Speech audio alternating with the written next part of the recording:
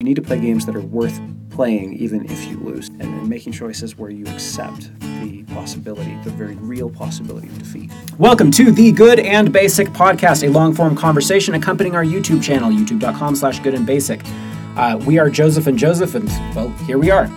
Normally we talk about the videos that we've made and try to stitch them all together and talk about more of the philosophical ideas and implications of them. If you're new to the podcast, that's what you can expect here.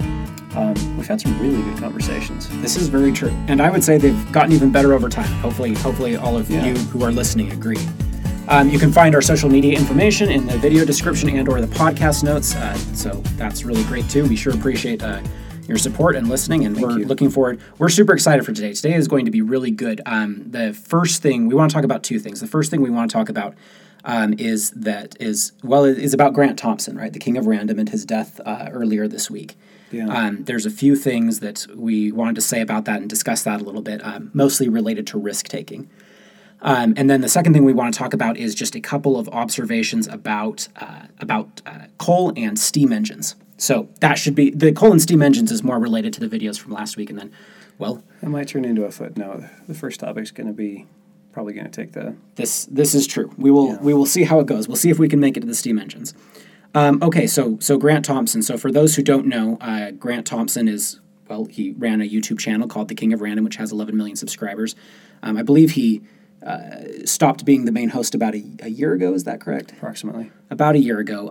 So massive YouTube channel, and actually, about 2 years ago. I mean, you can't walk 10 feet in any direction on YouTube or almost anywhere else right now without finding out about that. So you probably are already aware of this. And it's big news. I mean, yeah. So we wanted to talk a little bit. Well, actually, let's see. Well, let's preface why we're thinking about this. Yeah. So, the main reason is that we were actually with Nate and Callie when they found out about his passing. We were all in a car ride together. We were all actually working on a filming day, and basically working on a collaborative video together.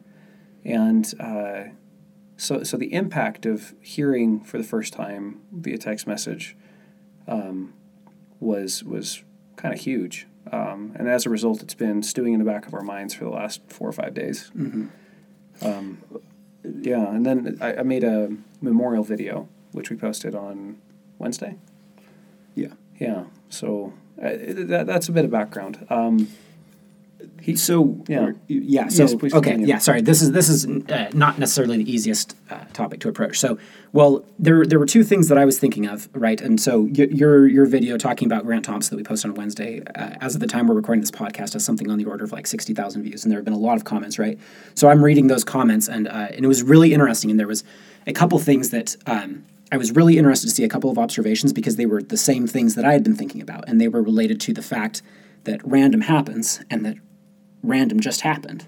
Yeah. Right? How unexpected this was. And then also the second thing was about the risk-taking element of going paragliding or paramotoring, and, well, sort of the risk-taking nature of everything that Grant did. There were a few comments that were quite condemnatory for taking risks and basically saying, well, you deserved it. Certainly not all, but some. Which is kind of a terrible thing to say.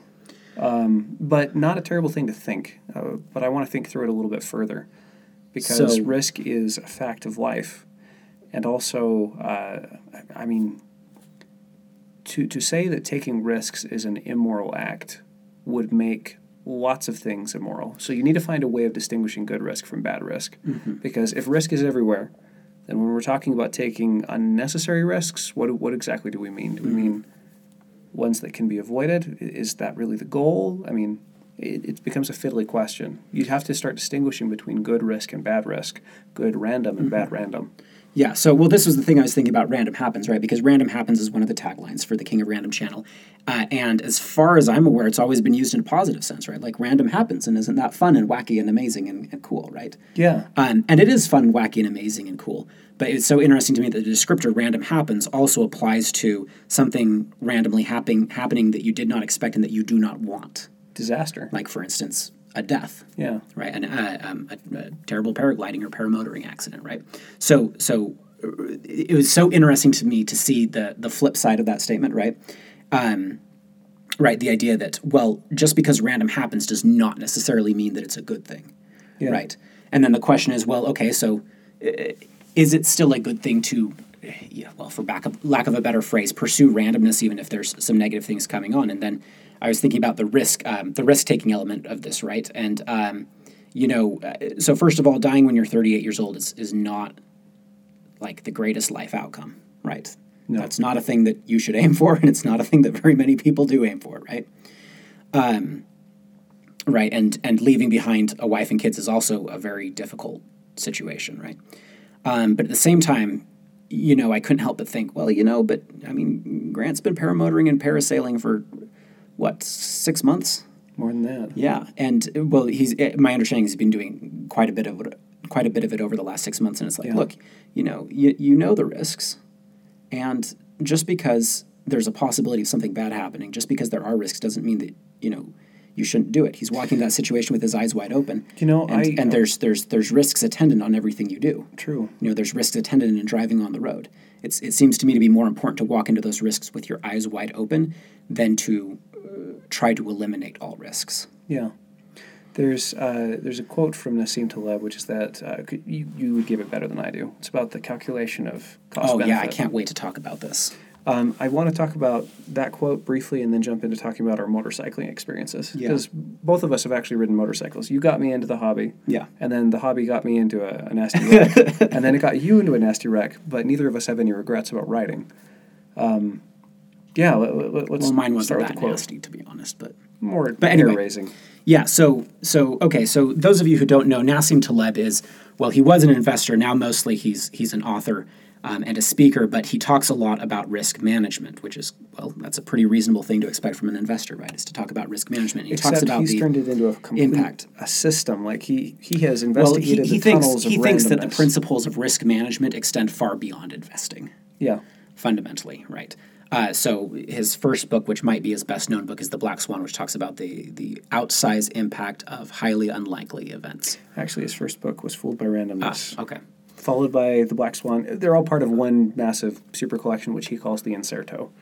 So the last one that he published is called Skin in the Game, and one of the statements he has in there was really interesting to me, that when there is a chance of extinction, of being removed from the game entirely, you cannot make a cost-benefit analysis, right? So here's an example of this, is the way you'd think about it is, if I wanted to get you to play Russian roulette, right? So I've got the revolver, there's 6 chambers, and there's a bullet in one of the chambers, and I'm going to spin it, put it to your head, and pull the trigger. How much money would you accept in order to play, how much money would I have to offer you in order to get you to play that game? Right, to have a 1 in 6 chance of blowing your brains out. And of course, if you're even a little bit intelligent, it's like, okay, there's not an amount of money that's worth it because I have a 1 in 6 chance of being removed from the game entirely. Yeah, and right? all future games on this planet. Exactly. Right, and so there are some games that you can't do a cost-benefit analysis there. You would think, okay, if I survive, I get $1 million, let's say. I offer you $1 million. So I have a 5 in 6 chance of getting $1 million and a 1 in 6 chance of dying, right? So how do you run a cost-benefit analysis there? Well, the cost-benefit analysis is you pick 5/6 times $1 million, which, gosh, I can't do the math, but it's whatever 5/6 of $1 million is your expected positive payout, and then your expected negative payout is a 1 in 6 chance of dying. But dying is so catastrophic that you can't even do a calculation. Might as well run the math saying that it's infinite. Yes, and so you do that calculation back and forth, and the math will say, no, don't do it. You have a high probability of an upside, but you have a low probability of a downside, but that downside is so catastrophic that you can't even run that risk. You can't even run that risk. Then you could talk about the awkward thing that is driving in a car. Mm-hmm. And that includes if you have an AI-powered car. I mean, just because your car is AI-powered doesn't necessarily mean that a bridge won't collapse or that the AI won't get a bug or that it won't be hacked or that somebody who's not in an AI car will crash into it. Or that you won't get a heart attack on the road. Or a deer will jump in at the worst possible moment. So, and this is where Nassim Taleb's thing gets really interesting because Nassim Taleb's statement, again, is you cannot do a cost-benefit analysis when there is a chance of being removed from the game, a chance of extinction. And what that seems to imply is that you just can't make a cost-benefit analysis, which means because there's always a chance of extinction. Yeah. There's always a chance of extinction. So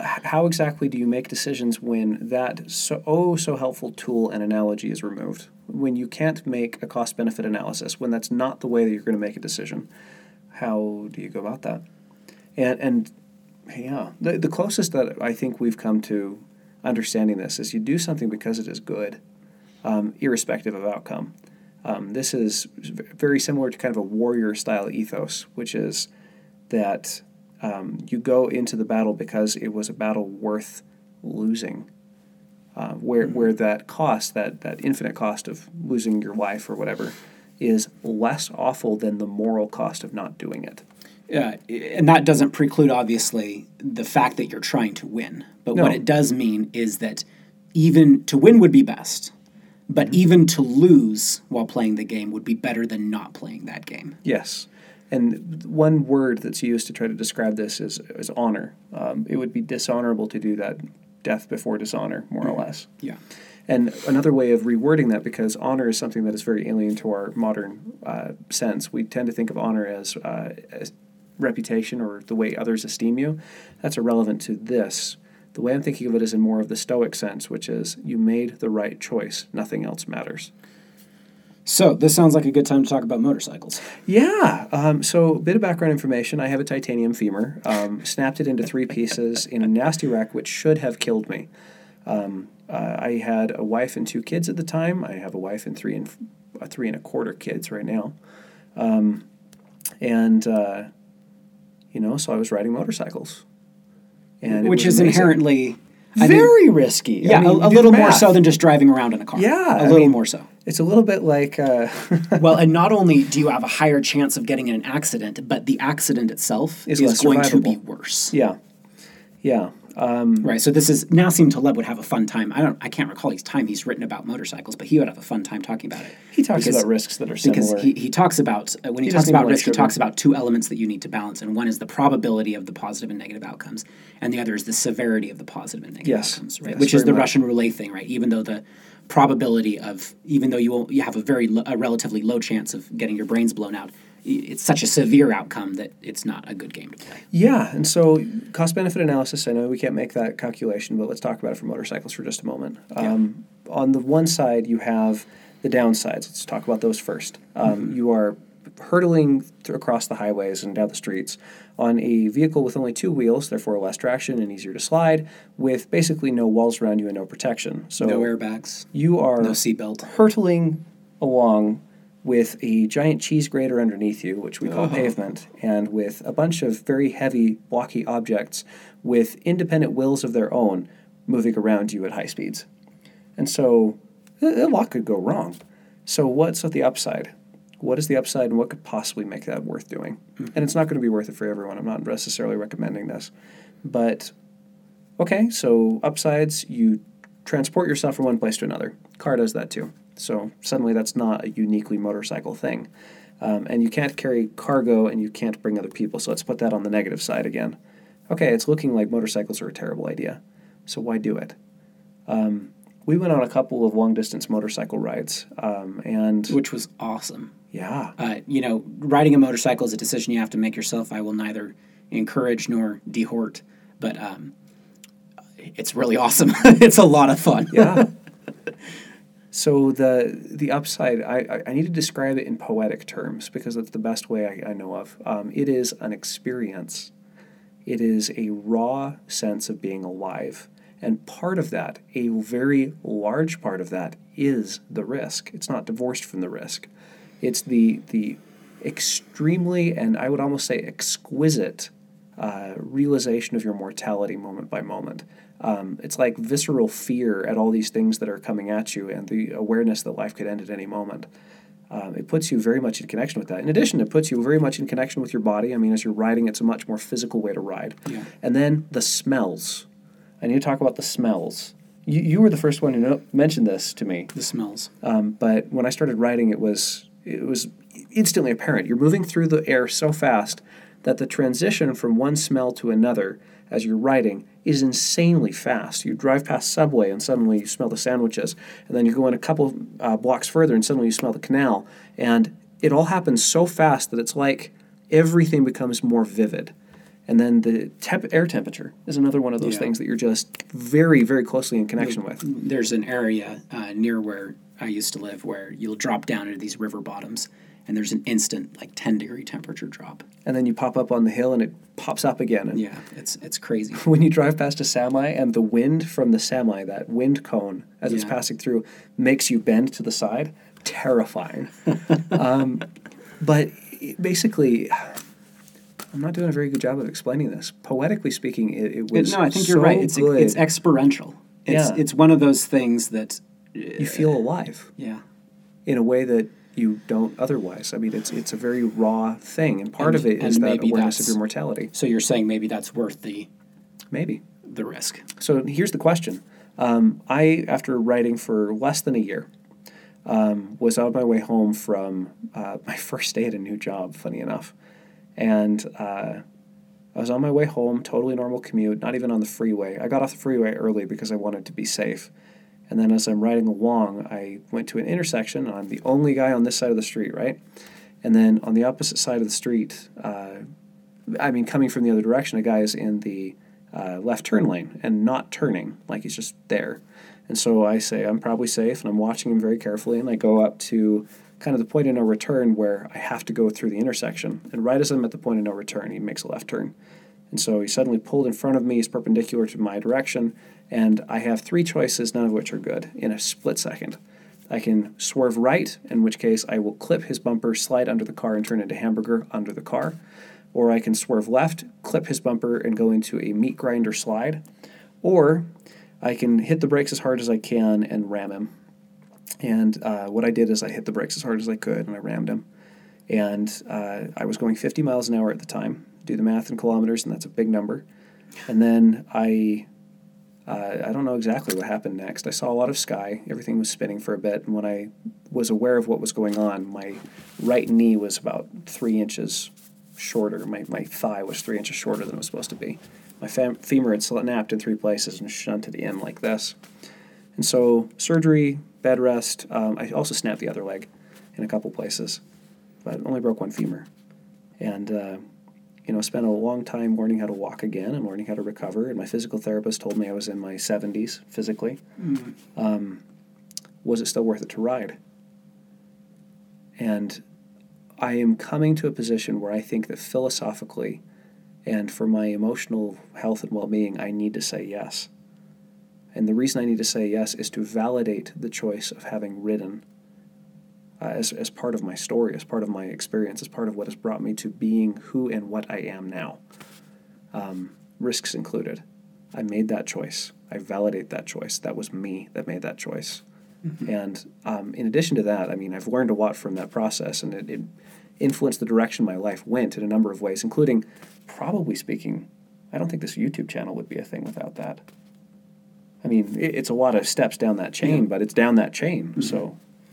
Yeah, well, and that's sort of the thing that I think about Grant Thompson, right? So I didn't know him nearly as well as you did, obviously, right? And there's so many things about his life that I don't know. And so I can't make that calculation, was it worth it for him to paraglide? Right. Right. I cannot comment on that. I just don't have the necessary information, right?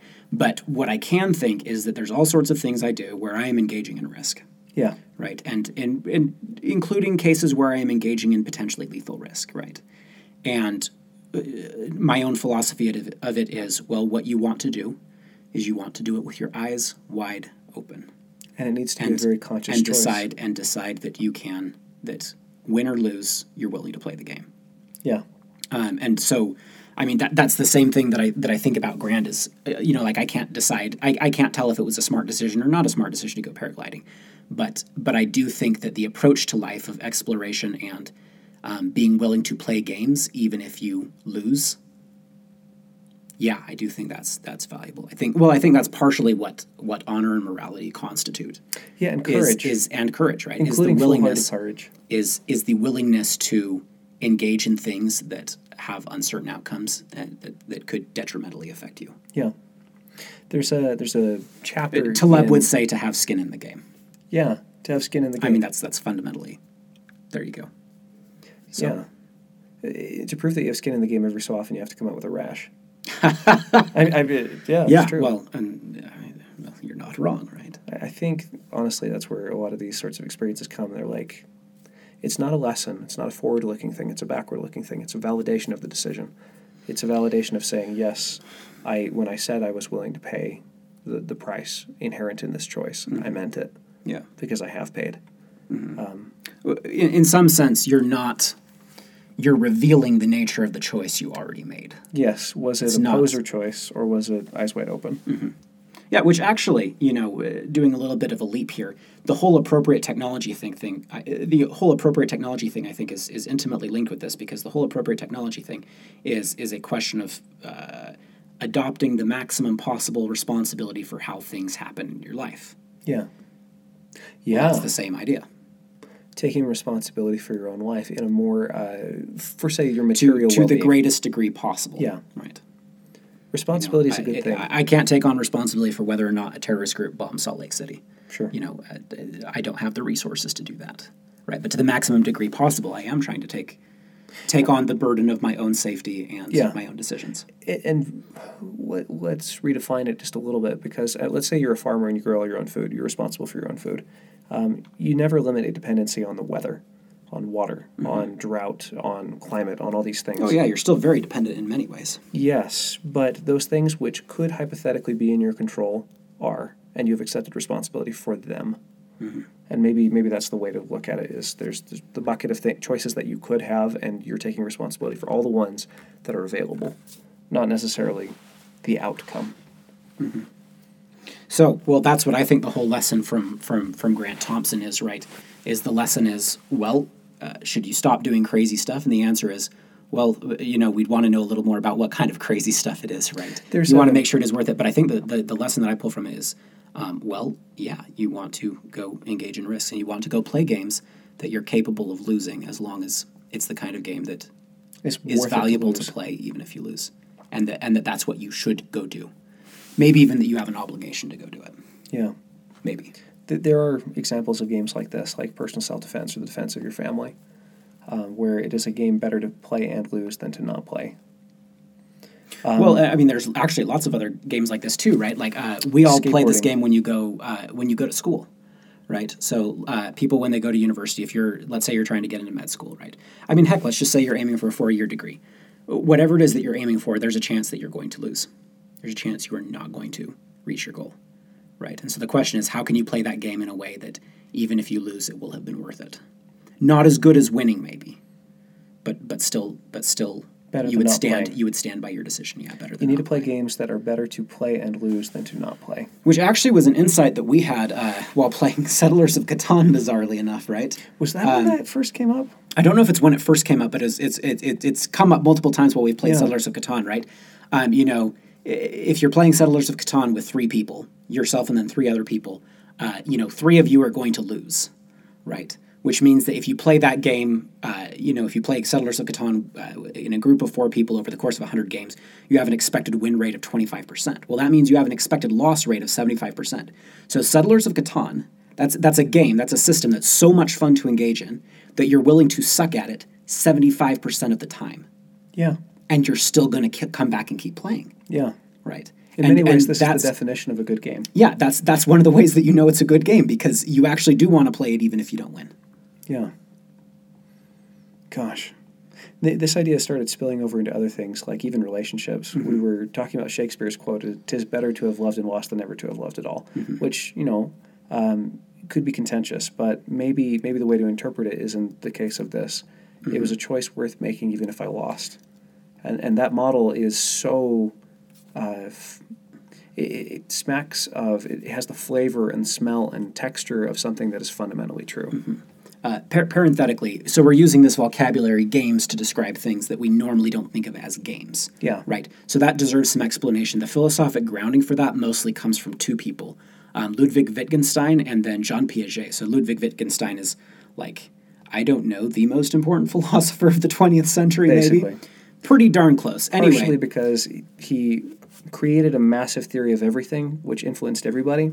And then, over time, he came to hate his first theory of everything. And so there's early Wittgenstein and late Wittgenstein, and between the 2 of them, you can have enough quotes to support any position philosophically proposed. Unfortunately, it means that academics can write papers about this ad nauseum. So that's good, too. In circles. But anyway, one of Wittgenstein's big insights was related to language. The philosophy of language is a super, super, super snarly subject. And what Wittgenstein thought was that the way you should look at language is not that words refer to things, because there's lots of words that don't seem to refer to things at all, right?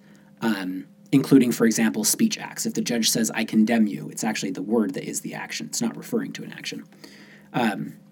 Is just one example. Anyway, so what he said was, well, no, the way you want to think about language is that it's a game.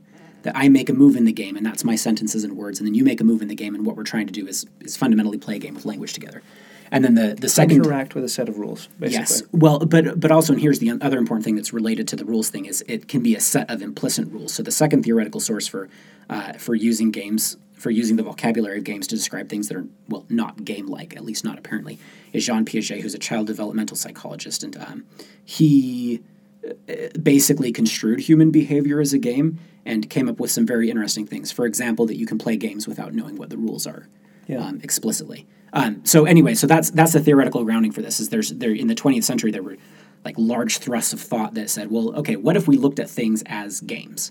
And one of the helpful things that you can do then is then you can start to look at paragliding or motorcycle riding as a game. And say, okay, well, is this a fun game to play? And do I want to keep playing it? I want to talk about YouTube as a game for a moment. Okay. Because we've so far talked about paramotoring as a game, motorcycling as a game, relationships as a game, and combat as a game. Mm-hmm. As these things where there are sets of rules and you could win or lose, broadly speaking. And basically the idea is you need to play games that are worth playing even if you lose. And making choices where you accept the possibility, the very real possibility of defeat.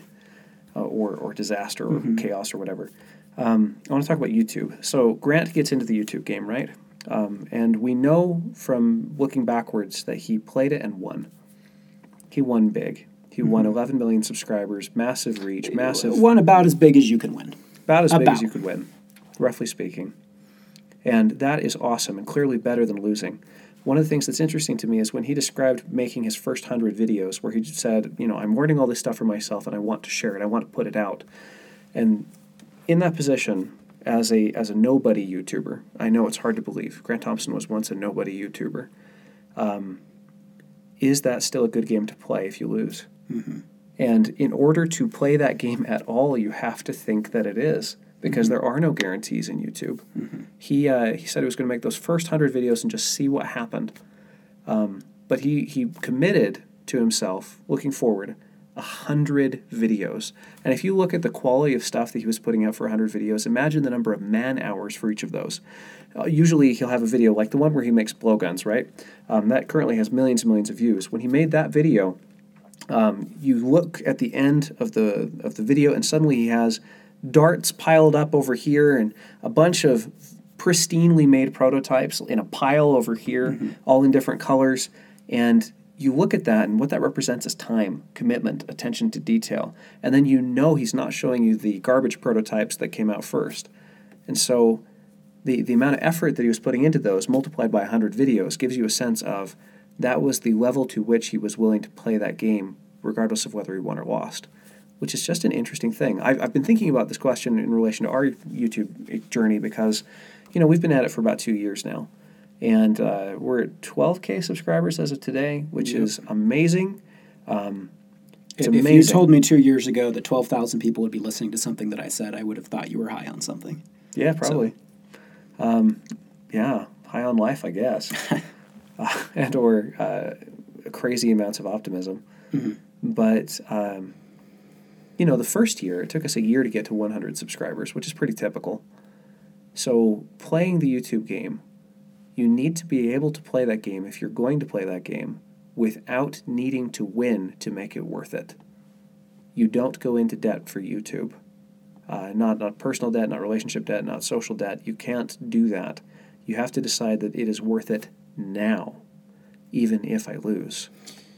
And that's a really interesting thing, and it's another example taken from Grant's life. He shared with us 100 videos that he said it was worth it to do that, even if no one necessarily engaged in them. So this is also interesting, too, because if you use this calculus in your life, it's incredibly sobering. It will change the way you look at things. As if you look at all the things you're doing in your life and say, would I do this even if I fail at it? There's a lot of things that you'll stop doing. And then there's a lot of things you'll start doing. And then there's also a lot of things that you will keep doing, but it will absolutely change the way you do Some it. of the things you start doing might even be risky, but you will say, it's worth it to do. One example of this is like my sister is quit school at the recommendation of her professors to become a full-time artist. Now, that is a very, very, very risky game. She has the talent where she can make it. I mean, she is an exceptionally talented artist, to the point where her professors were saying, no, we can't teach you anything. Don't waste your time here. But now she's on her own, and she's in this position of the risks are on her. She's taken responsibility for herself.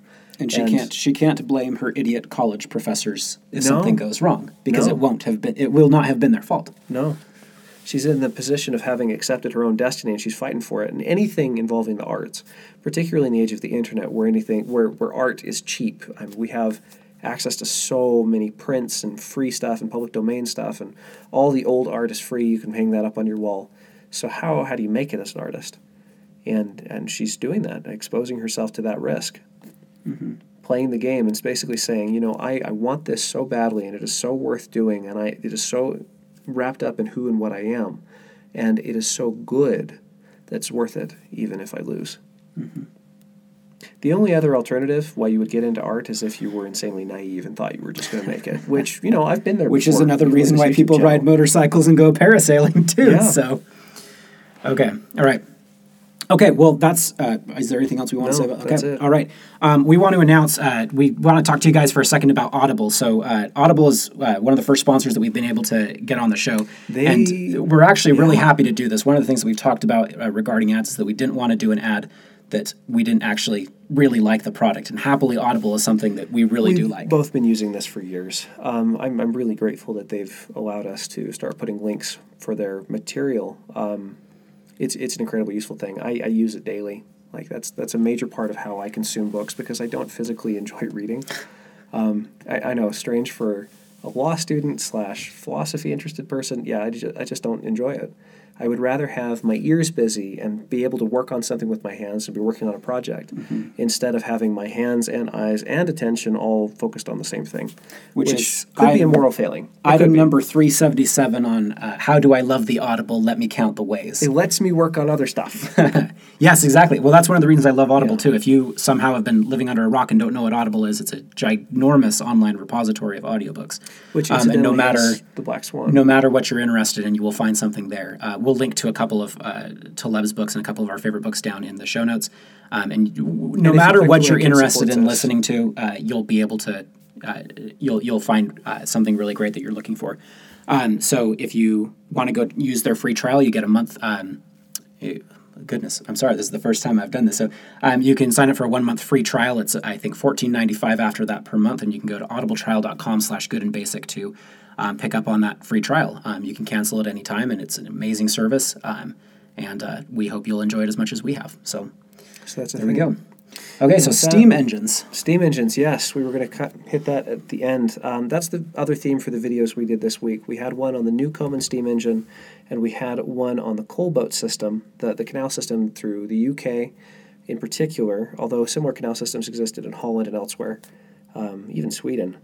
And even Sweden. My ancestors are Swedish. I was really excited when I found out about that. But yeah, this canal system was what allowed coal to become a domestic part of life. Before, where are you going to use coal? It's heavy. So you have to use it right next to the coal mine. Or why are you carrying this stuff hundreds of miles when you can just burn wood or something else? On the plains, the American settlers got away with burning dried cow patties. And lots of fuel just sitting everywhere. Yeah. So, why switch over to coal? And then the answer is, well, when it becomes more cheap, more economical, more convenient to use, and that doesn't happen until you have a way of transporting heavy stuff long distance. Mm-hmm. Well, this is something interesting, too, because I think we all underestimate the value of the infrastructure around us. Like, I can right now get in my car, and the road that runs outside this university runs all the way down to the tip of South America. Yeah. And it's all one road, and that's amazing, right? And it runs through a lot of countries that are not as developed as the United States is, to say the least, right? And it's the same road that runs through Washington, D.C., it runs through Anchorage, Alaska, right? And that And we're all infrastructure developed to the level where we have a single road system that interfaces with and each that other infrastructure all across, makes all kinds of things possible. yeah, two Right? You continents. cannot underestimate the value of that infrastructure. Yeah. Or, for example, the internet, right? Because there's no way that I can distribute my words right now to somebody in Ghana, but the internet lets me do that. So that's pretty cool. Yeah. So it's another one of these infrastructural things. I just don't think you can underrate the importance of infrastructure. Yeah, it's the matrix in which we operate. And I mean that in the old sense of the word. So nowadays when we say matrix, we mean the movie and we mean like entering a computer. But the old way of thinking of it is the glue that's holding everything together. So like the mortar in a house is the matrix. It's the mother stone from which links all the other things together. I did a really bad job at explaining that. Well, it's become it's so linking, ubiquitous yeah. through the movie that Unfortunately. it's almost easier to think of it in terms of the movie than it is to think of it in terms of anything else. If you're a math person, then of course you know about matrices, and that's a helpful way to think about it too. But even that, I don't know, those movies really did expand our consciousness of what a matrix is. It did such a good job for creating a giant philosophical thought experiment. Like they're fun, they're cool. Mm-hmm. So that was one video, mostly about the network of infrastructure that had to be in place in order for us to rely on coal, which is when the Industrial Revolution is able to take off with steam power. But one of the other ones we did was on the Newcomen steam engine, which is more or less the first useful steam engine that was actually able to do work. But it wasn't the first steam engine. The first steam engine was, thousands of years earlier, well, more than 1,000 years earlier. Huron of Alexandria was playing with them in 100 AD, and in the first century AD, and the ability to make steam engines. Armorers were capable of making a lot of the tools used, and then you have clockmakers from we've seen a clock from the 1300s when we were at Salisbury Cathedral. Yeah, and this sort of thing.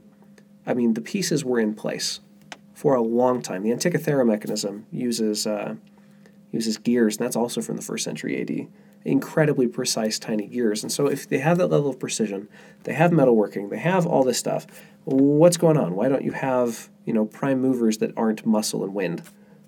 Why do you not have steam engines?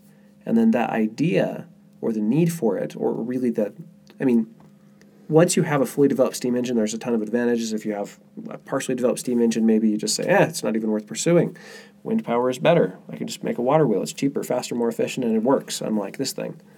But, we were sitting with all of the necessary ingredients in place for over 1,000 years for steam engines to come along. And that makes me wonder what else we're missing. Mm-hmm. Yeah. Yeah. That's the nutshell. Ladies and gentlemen, thank you so much for listening to this episode of the Good and Basic Podcast. We are grateful for your support on a continuing basis, and we'll see you next time.